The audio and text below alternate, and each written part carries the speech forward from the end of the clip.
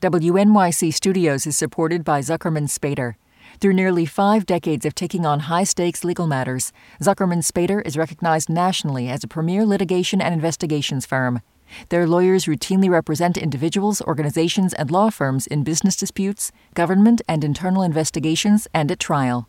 When the lawyer you choose matters most. Online at Zuckerman.com. Radiolab is supported by Dana-Farber Cancer Institute. Thanks to Dana-Farber's foundational work, protein degradation can target and destroy cancer-causing proteins right inside the cell. It's how Dana-Farber is working to treat previously untreatable cancers. Learn more at danafarber.org/everywhere. Radiolab is supported by the John Templeton Foundation, funding research and catalyzing conversations that inspire people with awe and wonder. Learn about the researchers making the latest discoveries in the science of well-being, complexity, forgiveness, and free will at templeton.org/podcast. Listener supported. WNYC Studios. Hey, I'm Lulu Miller. And I'm Latif Nasser. This is Radiolab. And last week, the White House is waiving more than 24 federal laws. You might have seen in the news that the Biden administration is going to resume construction of a wall along the southern border. This despite promising not to build another foot of the wall if elected. Also, Democratic mayors have been basically complaining about the waves of migrants this issue coming to their cities and states will destroy New York City. Mayor Eric Adams escalating his frustration during a town hall. Which all kind of feels a little upside down. And that reminded me of a series of stories we did a few years ago that helped me to realize just how complicated the debate around the border is and how that sort of feeling of upside downness, that's kind of more a continuity than a change. Anyway, all of that news just made me think we need to play this. Yeah, and as someone who was not here when this piece was made, who had nothing to do with making it, I am allowed to say I truly think it is one of the best things we've ever made.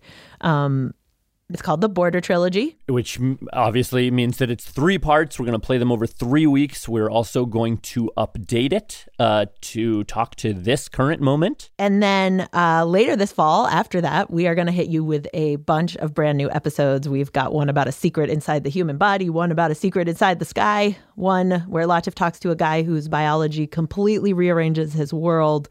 So really good stuff coming. But in the meantime, the first episode in this series is called The Hole in the Fence, and it begins with me telling our original hosts, Jad and Robert, about a guy named Jason DeLeon. Oh, and one more thing. This episode does contain graphic descriptions that may not be suitable for our younger or more sensitive listeners. Yeah, wait, you're listening? All right. Okay. All right. You're listening to Radiolab. Radiolab. From WNYC.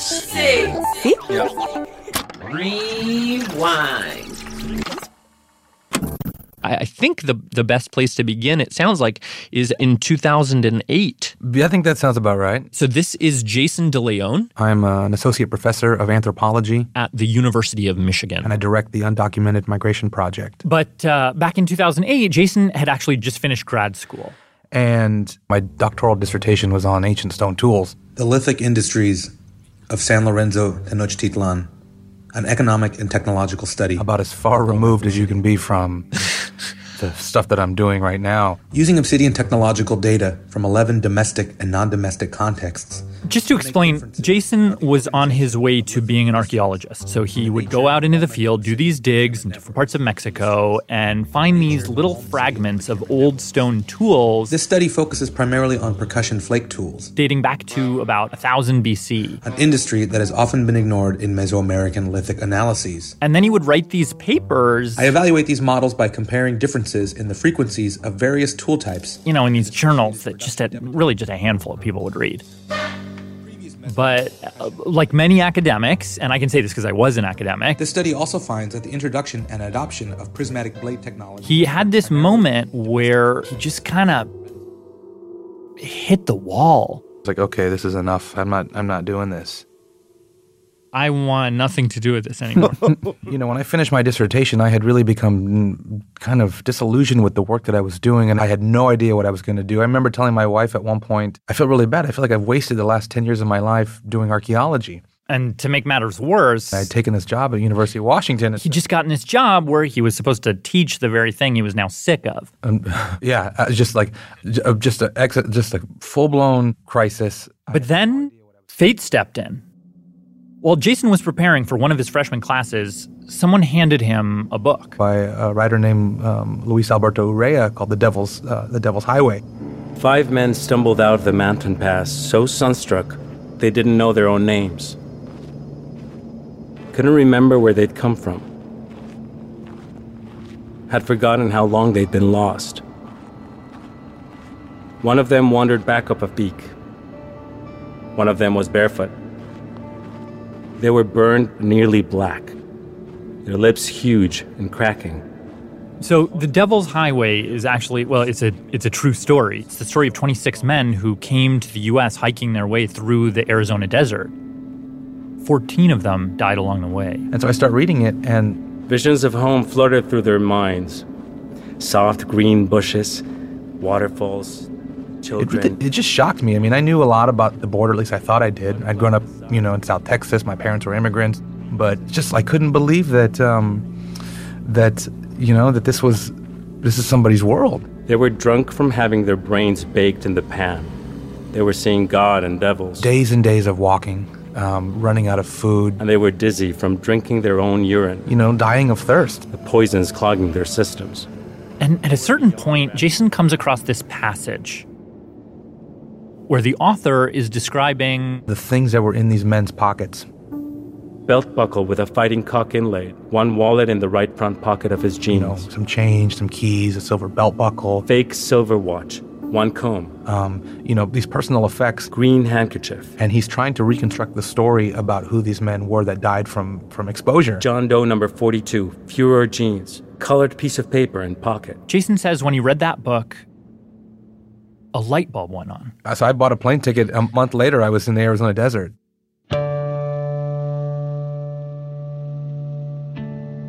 Jason gets out to Tucson, Arizona, and he manages to convince someone from a local NGO to basically show him around and be his guide. And I said, I want to look at the stuff that migrants are leaving in the desert.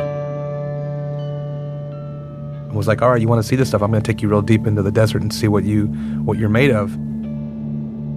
This guy just ran me through the ringer. That part of the Sonoran Desert, it's hilly, covered in sagebrush, cacti everywhere, red sand. And Jason says that at a certain point, a few hours into the hike, they walked up this incline and got to this ridge where they could kind of look out over this huge expanse. Just imagine like a ravine or a wash. And Jason says he suddenly noticed that the desert ground below them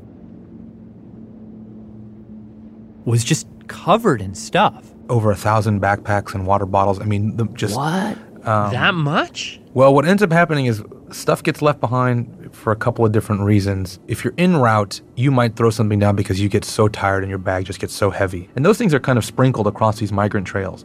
But once you get to the end, past the checkpoint, your smuggler says, okay, we're safe now. We've got to a new road where we can get picked up. Someone else will show up in a truck. And then they will say, all right, the 30 of you get into this van, leave everything behind, change your clothes so it doesn't look like you've just walked for 2 weeks through this desert. And so when groups were moving really big, you would see things the size of like football fields of just stuff everywhere. Gatorade bottles, Bibles, photographs, toys, the kind of random things that you might throw in your bag and say, I'm leaving my home forever, and these are the things I want to take with me. You know, you see things like a diaper bag or a baby bottle, and you wonder, my God, you know, who just came through this, and what's happened to them. So for the next several years, Jason just keeps going back to this stretch of the Sonoran Desert. Ripped clothes, fragments of clothes in bushes. Gathering whatever he could find. Dirty socks. And, like an archaeologist, he would collect this stuff. Bandages. Itemize it. Categorize it. Cocktail dresses. High heel shoes. Try and figure out who it came from. Why it was there. Baby bottles. Hair curlers. Toys. Wrappers. He did this year. Sneakers. Photographs. After year. Socks. Picking up this. Shoes. Dresses. Picking up that. Backpacks. Bibles. Bottles. And then one day, human arm. He finds an arm. Wedged between some rocks. Like an entire arm up to the shoulder. Just sort of sticking out between two rocks. I mean, there was no flesh other than the things that were holding the joint together. Oh, wow. Yeah. Jason and his guide, the folks he was there with, they began to search the surrounding areas for other parts of the body. I mean, really the goal was to try to find the skull. Because in terms of, identification, I mean, your best luck is going to be if you can get the pieces of the skull. Because if you can find pieces of the skull, maybe you can ID the body. And if you can ID the body, maybe you can tell the family, here's what happened to your loved one. And so we were out there basically digging around for other parts of this person. We come across a human tooth. Some little tiny bits of rib bones. But we never find the skull. And I realized that nobody's ever going to identify this person. There's just not enough left of them, and this is not likely to be a case that will be solved. Now, Jason says he knew, of course, that people were dying in the desert, but to see this... The fragments of a person... would basically be erased. It's very... I mean, it's kind of it sort of just kills you. Eventually, he began to have these nightmares. Snakes coming out of the eyes. About the missing skull. Birds swooping down and pecking out the eyes. Coyotes playing soccer with this person's skull. And for weeks, he couldn't shake the simple question. What did this to this person? And how many other bodies like this might be out here? How did it get to be like this? And those questions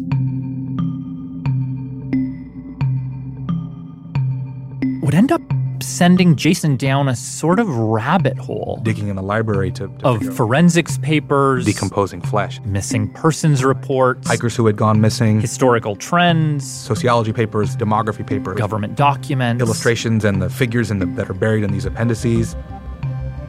And over the next several years, Jason would end up putting together this truly startling portrait of lost stories, hidden statistics, little-known policy decisions along our southern border that completely upended how I think about this issue. The immigration issue poses real problems and challenges that we're constantly fighting about. We will build a great wall along the southern border.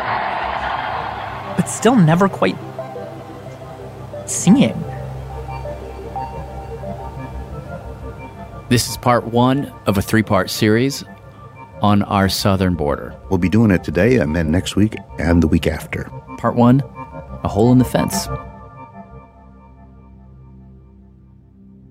All right, so I thought I'd start us off with Jason's question. How did it get to be like this? How did it get to be that so many people cross into America through the desert? Like, that's the classic image you have, is someone walking through the desert. Why, out of all the places along the border that you could cross, why is it that so many people are crossing in the hottest and most unforgiving place imaginable? And one of the things that Jason ended up telling us about that we found most striking was simply the numbers, the yearly numbers of migrant deaths in the desert.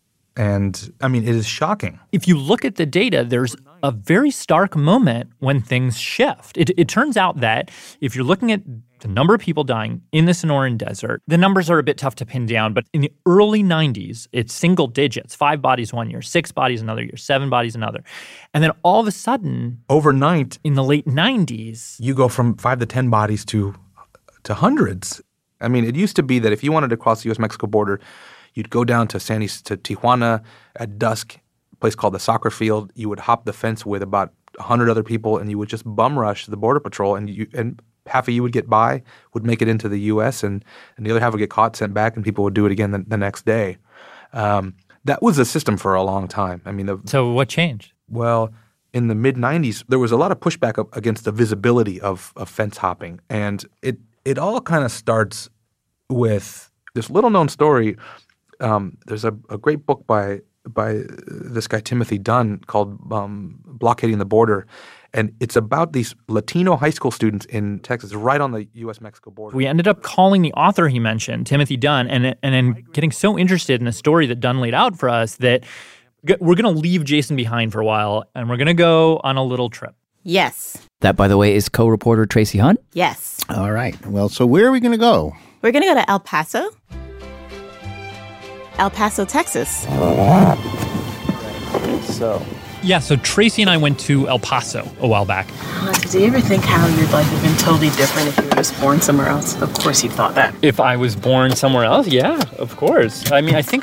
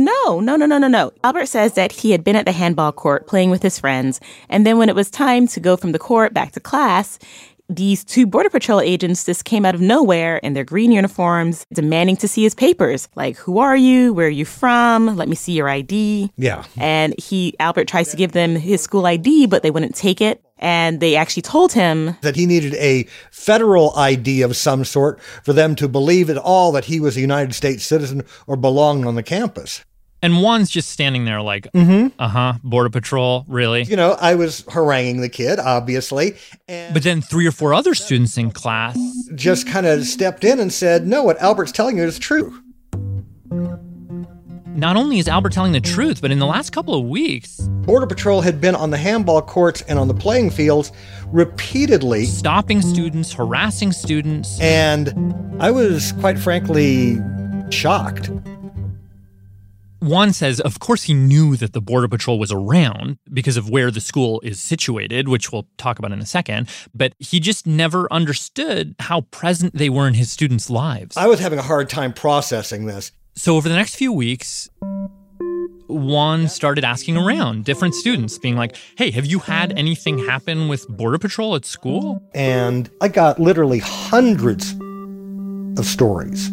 I was walking home from school and, I had my backpack on. This is Nydia Rodriguez, who was a freshman at the time. And all of a sudden, I saw this truck, a Border Patrol truck, and it was speeding my way. A couple of agents got out of the truck and started questioning her. Where am I from or where am I going? Basically, we were all rounded up. Ernesto Munoz remembers walking to school with a bunch of kids. We were searched. Our backpacks. And again, a couple of agents got out, started asking him questions. Where we were born, our date of birth, what classes we were taking. We stop and they get out of the truck. Marcela De Leon, who was walking with a friend near school. And they go, what do you have in the bag? And I go, books. What else would I have in my bag? They're like, well, let us see. I was walking, they yelled at me, hey, get over here. Ricardo Villalma. They sped up to me and they stopped in front of me and asked me, what's in the bag? It was like, books. One of them ripped the bag out from my hands. As I was trying to pull it away from him, the other one grabbed me and pushed me up against the truck, forcibly took the bag away, rifled through it, pushed me out or they pulled me away from the truck, threw my bag at me and told me to get out of here. As these stories came out, it became clear that even the staff had had its run-ins with the Border Patrol. We talked to the assistant football coach, Ben Murillo. He told us there was this moment he was driving with two of his football players. They got pulled over by the Border Patrol, and one of them actually pointed a gun at his head. Never had a gun pulled on me. So I thought, okay, my life is over. And I identified myself. My name is Coach Ben Murillo, coach at Bowie High School. I have two of my football players. I would really appreciate if you'd holster your gun. And the guy barked at me.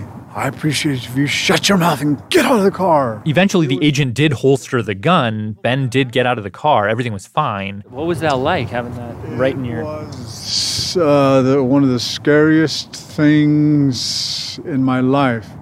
Wow.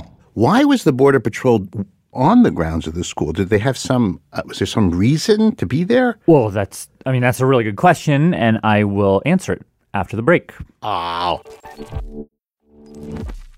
All right, 3, 2, 1. I'm Jad. I'm Robert. I'm Latif. I'm Tracy. This is Radio Lab. And today we are bringing you the first of 3 stories that we will air over the next few weeks on border crossings at the U.S.-Mexico border. When we last were with you, just before the break, we were talking to a bunch of former high school students that attended Bowie High School, and really these are students who know they're on the Mexican border because they have been interrogated by police. Some of the teachers were harassed. Border Patrol stopped them to search their bags, demand papers, even in one incident, pulling a gun on the football coach. And I think to understand what was going on at Bowie High School, you have to understand something else. The legend of El Paso. You have to understand El Paso. There's a spirit, a flavor. So come on, amigo, and see it for yourself. From 30,000 feet above the desert floor, I see it there below. It's right on the border of Texas, Mexico, and New Mexico. It's right there. It's right there. It's also the biggest city. The West Texas city of El Paso. That shares a border with Mexico, too. And the other thing to know about it is that it kind of has a mirror city on the other side of the border, which is Juarez. Ciudad Juarez. The largest city on the U.S.-Mexico border. So the two cities are separated by this little sliver of the Rio Grande, but they were essentially the same city up until 1848, when the U.S. invaded Mexico and annexed half the country. And even now, according to Juan, this mythical division between these two cities, it just doesn't exist for most of us. I mean, I go to the dentist over there. I buy cigarettes over there. Okay, I smoke, yes. Okay. Well, almost everybody in El Paso knows people who live in Ciudad Juarez. Yeah. People in Ciudad Juarez know people who have family members who live in El Paso. Yeah. I mean, this is literally one community. But the thing is, when everything was going down at Bowie in the early 90s, it was a community in crisis. So, come on, amigo. Tonight, see it for yourself. The peso crisis has spilled across the Rio Grande. In the 80s, the Mexican peso crashed. A dramatically devalued peso is causing havoc with prices and wages. And so people in Juarez started flocking to El Paso because, well, that's where the jobs were, like jobs in construction. Or childcare, gardening. So you had tons of people getting these permits to come into El Paso legally, but then you had all these other people. Workers who can't get permits required by U.S. law. Who couldn't get permits, but they still needed to work. Simply respond to the laws of supply and demand. And so they started coming too. Making illegal dashes across the border to the United States at unprecedented numbers. I mean, it was as high as like 10,000 people a day. A day? Coming back and forth illegally, basically, for their commute to work. It was chaos. It was a mess here. We spoke to this former Border Patrol agent, a guy named David Ham. Anti-smuggling special agent. He told us that when he was on that job, before dawn, you could go down to certain parts of the Rio Grande. You'd have 100, 200 people lined up. Waiting on the river's edge. Sun come up and here they'd come. It's morning in America and the rush hour has begun. The rush to cross the Rio Grande into El Paso. And there are videos where you can see this. You see people wading into the shallow parts of the river to cross over to El Paso. If they don't want to get wet, they can pay a young entrepreneur a small fee and raft across. And so for people like David, these Border Patrol agents... Okay, here comes about 100. It becomes this cat and mouse game where... Probably the way we had always done business. They come in, you chase them, catch them, and send them back. Day and night and day and night. It was a never-ending job. And it was something, you'd catch the same guys 2 or 3 times a shift sometimes. So it was chaos. Obviously, we're not accomplishing 100% of our mission. And this is actually kind of hilarious. So, around this time in 1992, there was this television interview, and Dale Musegades, he's the sector chief of the Border Patrol in El Paso. He's wearing his green hat with his green uniform, with the gold shield on his chest. If we were not here and did not keep a lid on this situation... And in the shot behind him, there would be just an absolute free inflow from other countries. You can see people climbing up the banks of the Rio Grande and just walking into El Paso. That's like having Wyatt Earp standing in front of 3 bank robbers robbing a bank. Yeah, exactly. And okay, how many entries? All right, so it was reported at the time that for every 1 migrant the Border Patrol caught, there were at least 3 to 5 who snuck in and didn't get caught. And the Border Patrol said that this was because they just didn't have the resources. They didn't have the money or the agents to apprehend all these people that are coming in. Which finally brings us back to Bowie High School. Okay. All right. Okay, yeah, let's try it. Because there's 2 important things about Bowie. Okay, I'm counting my steps, actually. Here, okay, from the sidewalk. One, Bowie is right. 4, 5, 6. Right on the border. 8, 49. But basically it's 50. That was 50 steps. 50 steps from the Bowie campus into Mexico. Yeah. And 2, the former assistant football coach and teacher, Ben Murillo, he showed me. What is that? This fence. Part of the old fence. Oh, that's part of the old fence, you think? El Paso in the 70s put up a bunch of fencing on the border to curb illegal immigration. So it's like it's not much taller than us. But it was pretty flimsy. They called it the tortilla curtain. And right at this spot, across from Bowie High School, there was a hole in the fence. Yeah. And David Ham, former Border Patrol agent, told us that what that meant was that you had migrants. You had a lot of migrants who would be coming through that hole in the fence. Through Bowie High School. And he claimed that it wasn't just people looking for work. It was also people bringing in drugs. The way I know that, because I worked our anti-smuggling unit, would watch them come through. And so Border Patrol agents had taken to just sort of hanging out around the school, on the school's property, on the football field, across the street from the school.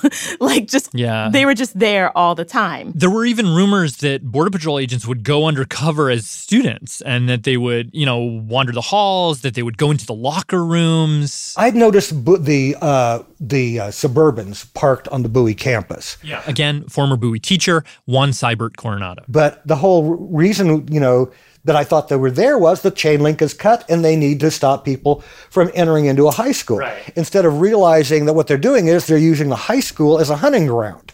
And so to Juan, when he started hearing about all these stories of these 14, 15, 16-year-old kids getting stopped and shaken down, it wasn't about Border Patrol trying to stop migrants from coming in or trying to stop drugs from coming across the border. It was the Border Patrol simply stopping people because they were brown. And that really, this is radio, angered me. But for most of these kids, it was nothing like out of the ordinary. You know, kids like Ernesto Munoz, Ricardo Vielma. That was just day-to-day life. Talking even to some of the community members. Tony Santos. They told me, don't worry about it. Growing up in this poor neighborhood right next to the border. That's just a way of life here in South El Paso. It wasn't like a concern like, oh no, you got stopped. You go to the park and shoot some basketball. You tell your schoolmates, you guess what happened after school. It was like, haha, you got stopped. It's probably because of your haircut or probably because of how you're dressed or whatever. So the students were more likely to laugh about it than be angry. But in his U.S. history class that year, Juan started teaching his kids about civil rights, actually getting them to debate the different ways of thinking about civil rights. Talking about stuff like the activities which have taken place in Birmingham over the last few days. A letter from the Birmingham jail. To my mind, marked the nonviolent movement coming of age. And it's liberty or death. Malcolm X's ballot for the bullet. It's freedom for everybody or freedom for nobody. And so these students are learning about farm worker strikes in California in the 1960s. We learn about Cesar Chavez. And the workers know that they are no longer alone. We learn about Dolores Huerta, Reyes Lopez Tijerina. And it was like, okay, I'm reading the book, and then I look outside the window, and there they are. Border Patrol agents in SUVs on the parking lot stopping students. I think that's when we were like, wait. Just kind of like... It felt not okay. I mean, I didn't fully know exactly the letter of the law. That's Nydia Rodriguez again. But I knew that what they were doing was wrong. And eventually, some of these students started to get together. Met and talked. Like, do you think this is right? What do you think this is about? Telling each other, that this is wrong. We talked about how we wanted things to be different. Let's see what we can do about it, because this has to stop. All right, that's what's up.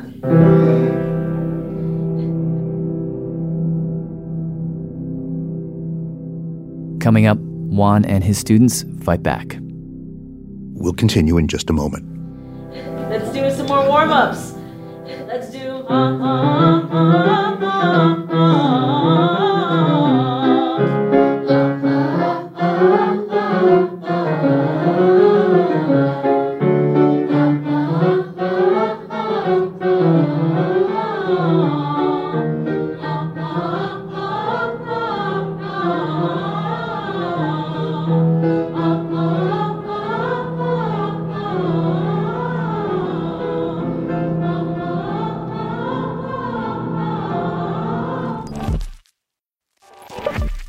Jad. Robert. Latif. Tracy. And... Hello. Ricardo. And Tony. Okay. All right, so some of these kids at Bowie High School, they actually belong to this group. Mecha. Movimiento Estudiantil Chicano de Aztlán. Which is a Chicano civil rights group. That has been around for a while, I guess, since the 1960s. It was a college group, but these kids at Bowie actually petitioned them to have a chapter at the high school. And Mecha said, sure. We were the first ones to get a collegiate group. And they asked Juan if he could, supervise. We would meet about once a week, and our meetings tended to be 30, 40, 50 kids packed into a classroom. And for one of these meetings, Juan brought in one of his friends, a woman named Susan Kern. She worked for the Border Rights Coalition. And so she comes in, and these students start telling her, what's been going on. And they ask her, do we have any rights here? She tells them, absolutely you do, because according to the U.S. Constitution, the Border Patrol, or really any officer of the law, they cannot stop you without reasonable cause. They have to have seen you cross the border, or when you saw them, you started acting fidgety, or you ran away, or something. They can't just arbitrarily stop you, question you. Just because of the color of your skin. That's not enough to stop you. Because if that's the only reason they have to stop you, then they're violating your Fourth Amendment right. The right to be protected from unreasonable searches and seizures. Exactly. They just said, you know what, your rights are getting stomped all over. Let's see what we can do about this because it needs to stop. After Susan explained that their rights were being violated, the conversation turned to, what are we going to do about it? We had a lot of students who were suggesting things that were probably, slightly inappropriate. Like, how about we just curse them out? Which I thought, well, maybe that's not a bad approach. But apparently, according to Juan's friend Susan, off was not the right response. That can maybe get you in trouble? Can be considered assault. And so another student said, well, what if we just run away from them? No. Another kid was like, what if we fight back? Oh, God. Definitely don't do that. Mm-mm.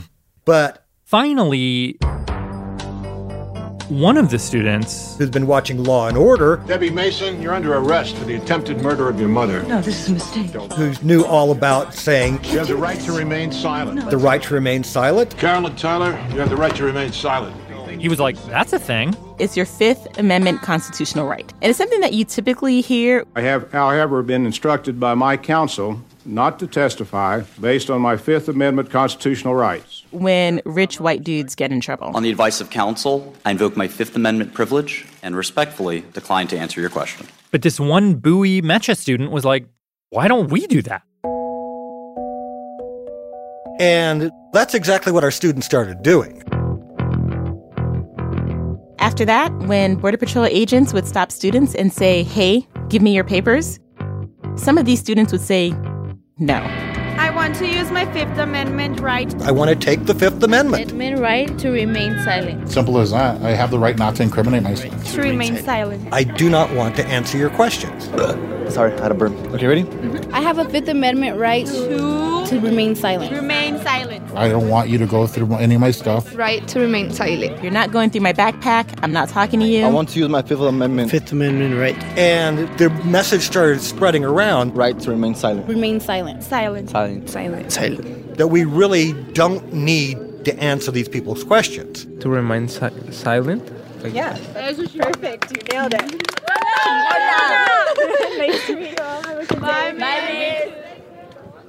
Well, I'm kind of trying to imagine myself being you and giving advice to these students. And on the one hand, obviously, this is their legal right not to provide this information. On the other hand, I can imagine that, I've heard that there are these Border Patrol abuses. There are, there are times when this doesn't go well. And I'm telling these students to go out and basically, stonewall these agents, and it could put them in harm's way in some way. And it did frequently.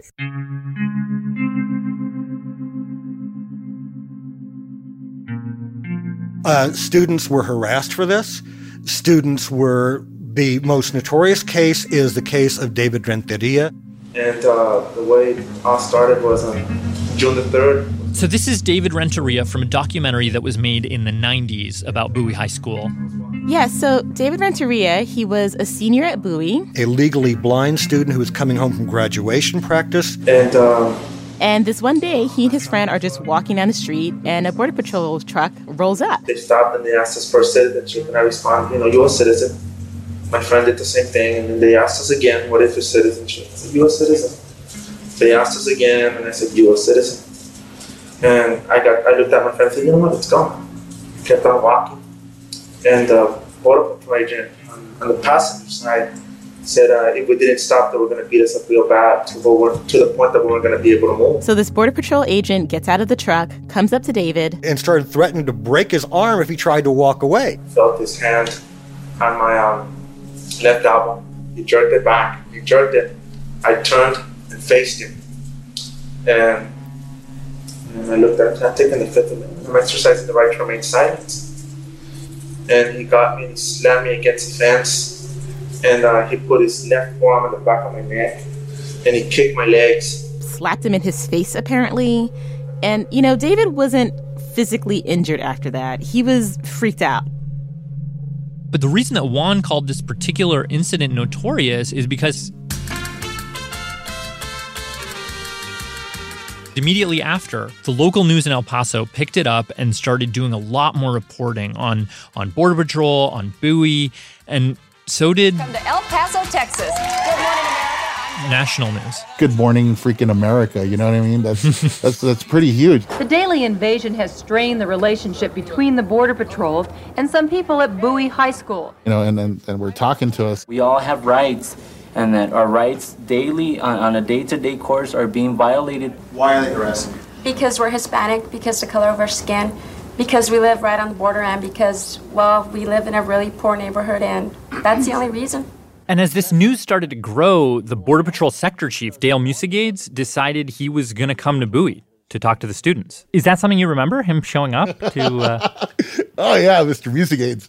That guy was kind of doing damage control at that point. When Agent Dale Musegades met with about 40 students to discuss the alleged harassment, he kept us out.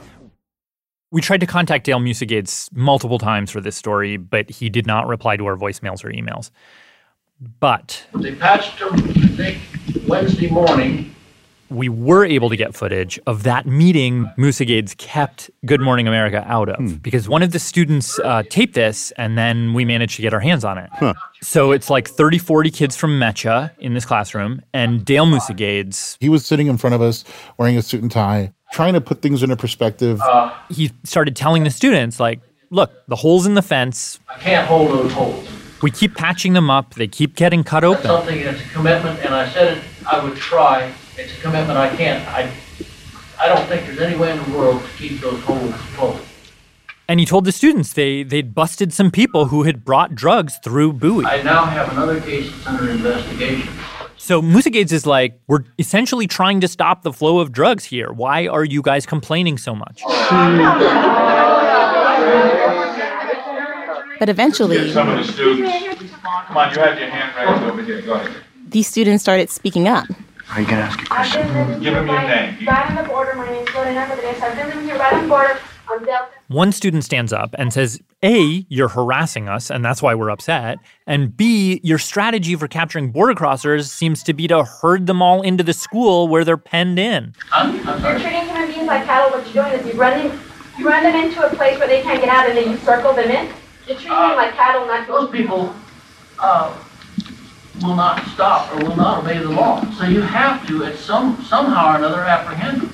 I don't know a better way to do it. But not at the sacrifice of our rights. It's a little hard to hear, but he said, not at the sacrifice of our rights. What do you mean the sacrifice of their rights? They're illegally in this country. But they're human beings.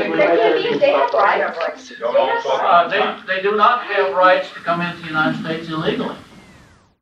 What did it feel like to be sitting in that meeting? I mean... Well, it felt bizarre. I mean, that, somebody is denying what everybody sees with their own eyes. Yeah. There was no face value to what he said, because at that point we were cynical about the whole situation. And, you can't undo the stuff that was already done. So the meeting goes poorly, and a bunch of the students and some of the staff, including Ben Murillo, the assistant football coach who had a gun pointed in his face, they all together decide that they want to sue the Border Patrol. The phone rings one day. And eventually they call up this guy. Said, we're getting ready to sue the Border Patrol. Will you be our local counsel? And I said, not only yes, but hell yes.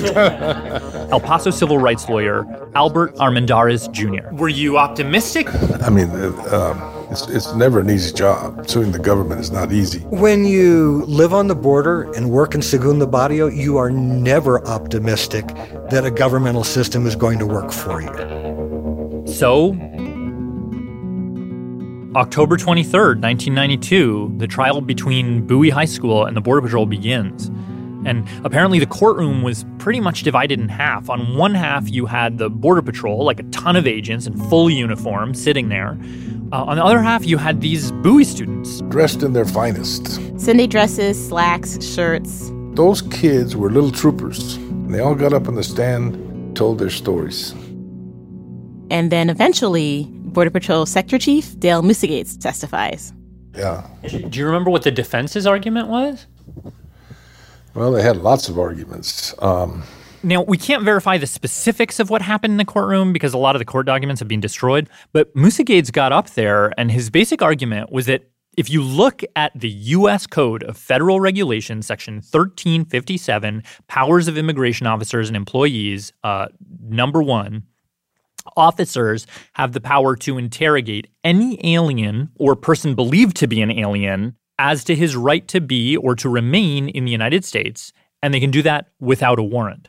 And then skipping down a bit from that, they can do that, quote, within a reasonable distance from any external boundary of the United States. What's a reasonable distance? Well, this is what's nuts is I don't know exactly what went into the determination of what that is, but the distance is 100 miles. Really? Yeah, in that 100-mile zone, Border Patrol has the power to interrogate, has the power to arrest without warrant, and they can also, and I'm quoting here, quote, search for aliens in any railway car, aircraft, conveyance, or vehicle within that distance.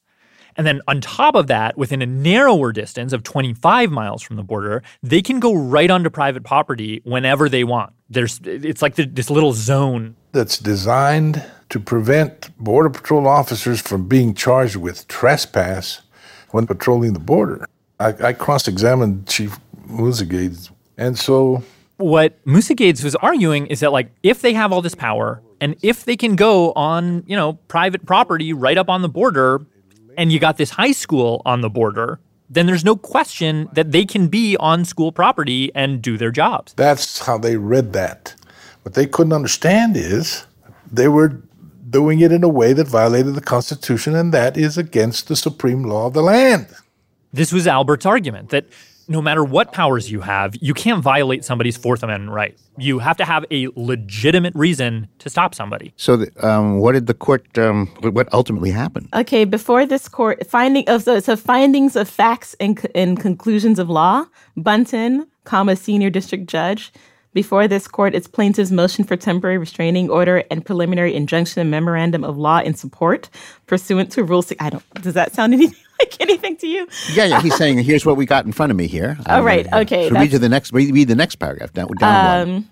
Jurisdiction and venue. Okay, that means reading the next findings paragraph. Of fact, the litigation, the named individual plaintiffs are Go to the very, very bottom, last paragraph. See what that is it I hereby order? The court hereby enjoins the Immigration and National Naturalization Service, the INS, which is above the Border Patrol, from stopping and questioning an individual as to his or her right to be or remain in the United States unless the agent has reasonable suspicion based on specific articulable facts involving more than the mere appearance of the individual being of Hispanic descent. Okay, that's a fancy way of saying stop judging people by their looks. Signed the judge. Yes. So they won. They won. It was just absolute elation. There was a big celebratory school assembly. For the whole school. Oh, wow. Tony Santos was there. But we were all happy. There were all these parties. People gave us plaques. I think I may even have some on the wall out there. It was pretty awesome. Again, former student Ricardo Villalma. It was crazy, to say the least. The final ruling holds that the Border Patrol did violate constitutional rights. You just don't see the agents on our campus anymore? That's the assistant football coach, Ben Murillo, who ended up being the lead plaintiff in the lawsuit. They're treating us like people, not like second-class citizens, not like we have to be submissive simply because they're federal agents. We couldn't believe that we took on the federal government and won. That was one of the first times that I was really proud of what our government, stands for.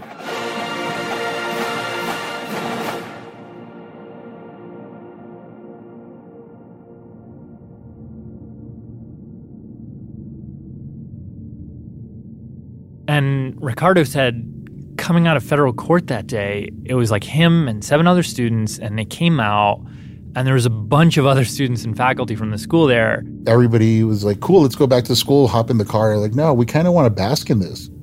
So we walked from the federal courthouse downtown to Bowie High School. And, when we were getting there, we were all just kind of tearing up. We were proud. We were just happy and surprised all at once. It was just, we were beside ourselves. And, we had camera crews and news crews waiting for us as we were walking up because I guess they got wind that we were just walking back to school. But in the wake of this victory, in the months following, there would be a chain of events that would really drastically change the U.S.-Mexico border forever and take us to where we are now. Because you wrote in that essay you don't see the connection, you don't think there's a connection, but the fact that the connection is being made still sort of weighs on you? Of course it weighs on us, okay? Because of us, fences were built. Because the fences were built, maybe 10,000 people have died in the desert.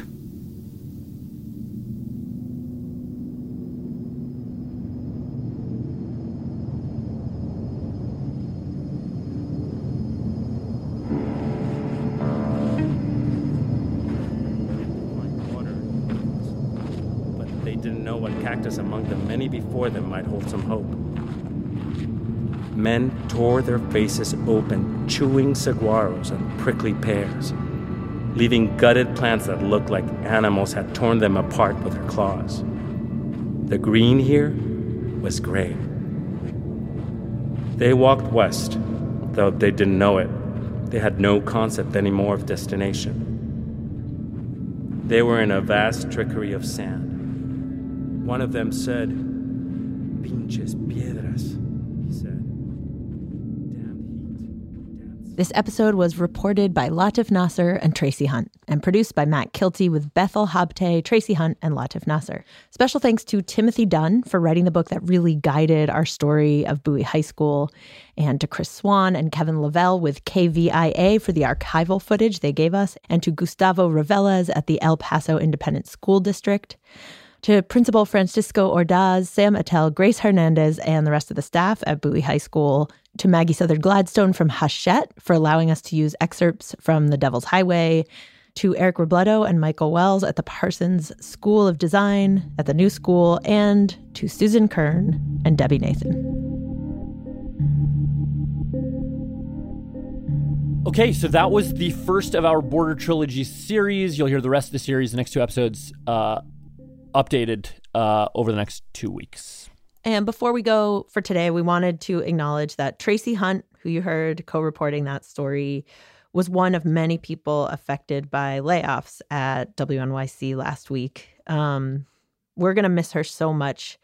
She was not just an incredible reporter and riveting interviewer. She was like a kind of, moral compass of this place. And Tracy was not the only person from the Radiolab family that was let go. We also want to shout some love at Julia Longoria, who was at Radiolab for a while, made the episode Americanish, but then also hosted the new incarnation of More Perfect, as well as Amy Pearl, the alpha gal herself, if you remember that episode about her tick bite giving her a meat allergy. She was also laid off after decades at the station. And finally, we wanted to say goodbye to Anna Raskuet-Paz, our digital media producer. If you receive our newsletter, you will have read many of her beautiful essays. We are going to miss all of you, and we envy whoever gets to work with you next. Thanks for all the beautiful stuff you made. Next week is episode 2 of the Border Trilogy. It's called Hold the Line. Catch you then. Radiolab was created by Jad Abumrad and is edited by Soren Wheeler. Lulu Miller and Latif Nasser are our co-hosts. Dylan Keefe is our director of sound design. Our staff includes Simon Adler, Jeremy Bloom, Becca Bressler, Rachel Cusick, Ketty Foster Keys, W. Harry Fortuna, David Gable, Maria Paz Gutierrez, Sindhu Nyanasambadam, Matt Kilty, Annie McEwen, Alex Neeson, Sarah Kari, Alyssa Jong Perry, Sarah Sambach, Ariane Wack, Pat Walters, and Molly Webster, with help from Timmy Broderick. Our fact-checkers are Diane Kelly, Emily Krieger, and Natalie Middleton. Hi, this is Tamara from Pasadena, California. Leadership support for Radiolab Science Programming is provided by the Gordon and Betty Moore Foundation, Science Sandbox, a Simons Foundation initiative, and the John Templeton Foundation. Foundational support for Radiolab was provided by the Alfred P. Sloan Foundation. There's a lot going on right now. Mounting economic inequality, threats to democracy, environmental disaster, the sour stench of chaos in the air. I'm Brooke Gladstone, host of WNYC's On the Media. Want to understand the reasons and the meanings of the narratives that led us here, and maybe how to head them off at the pass? That's On the Media's specialty. Take a listen wherever you get your podcasts.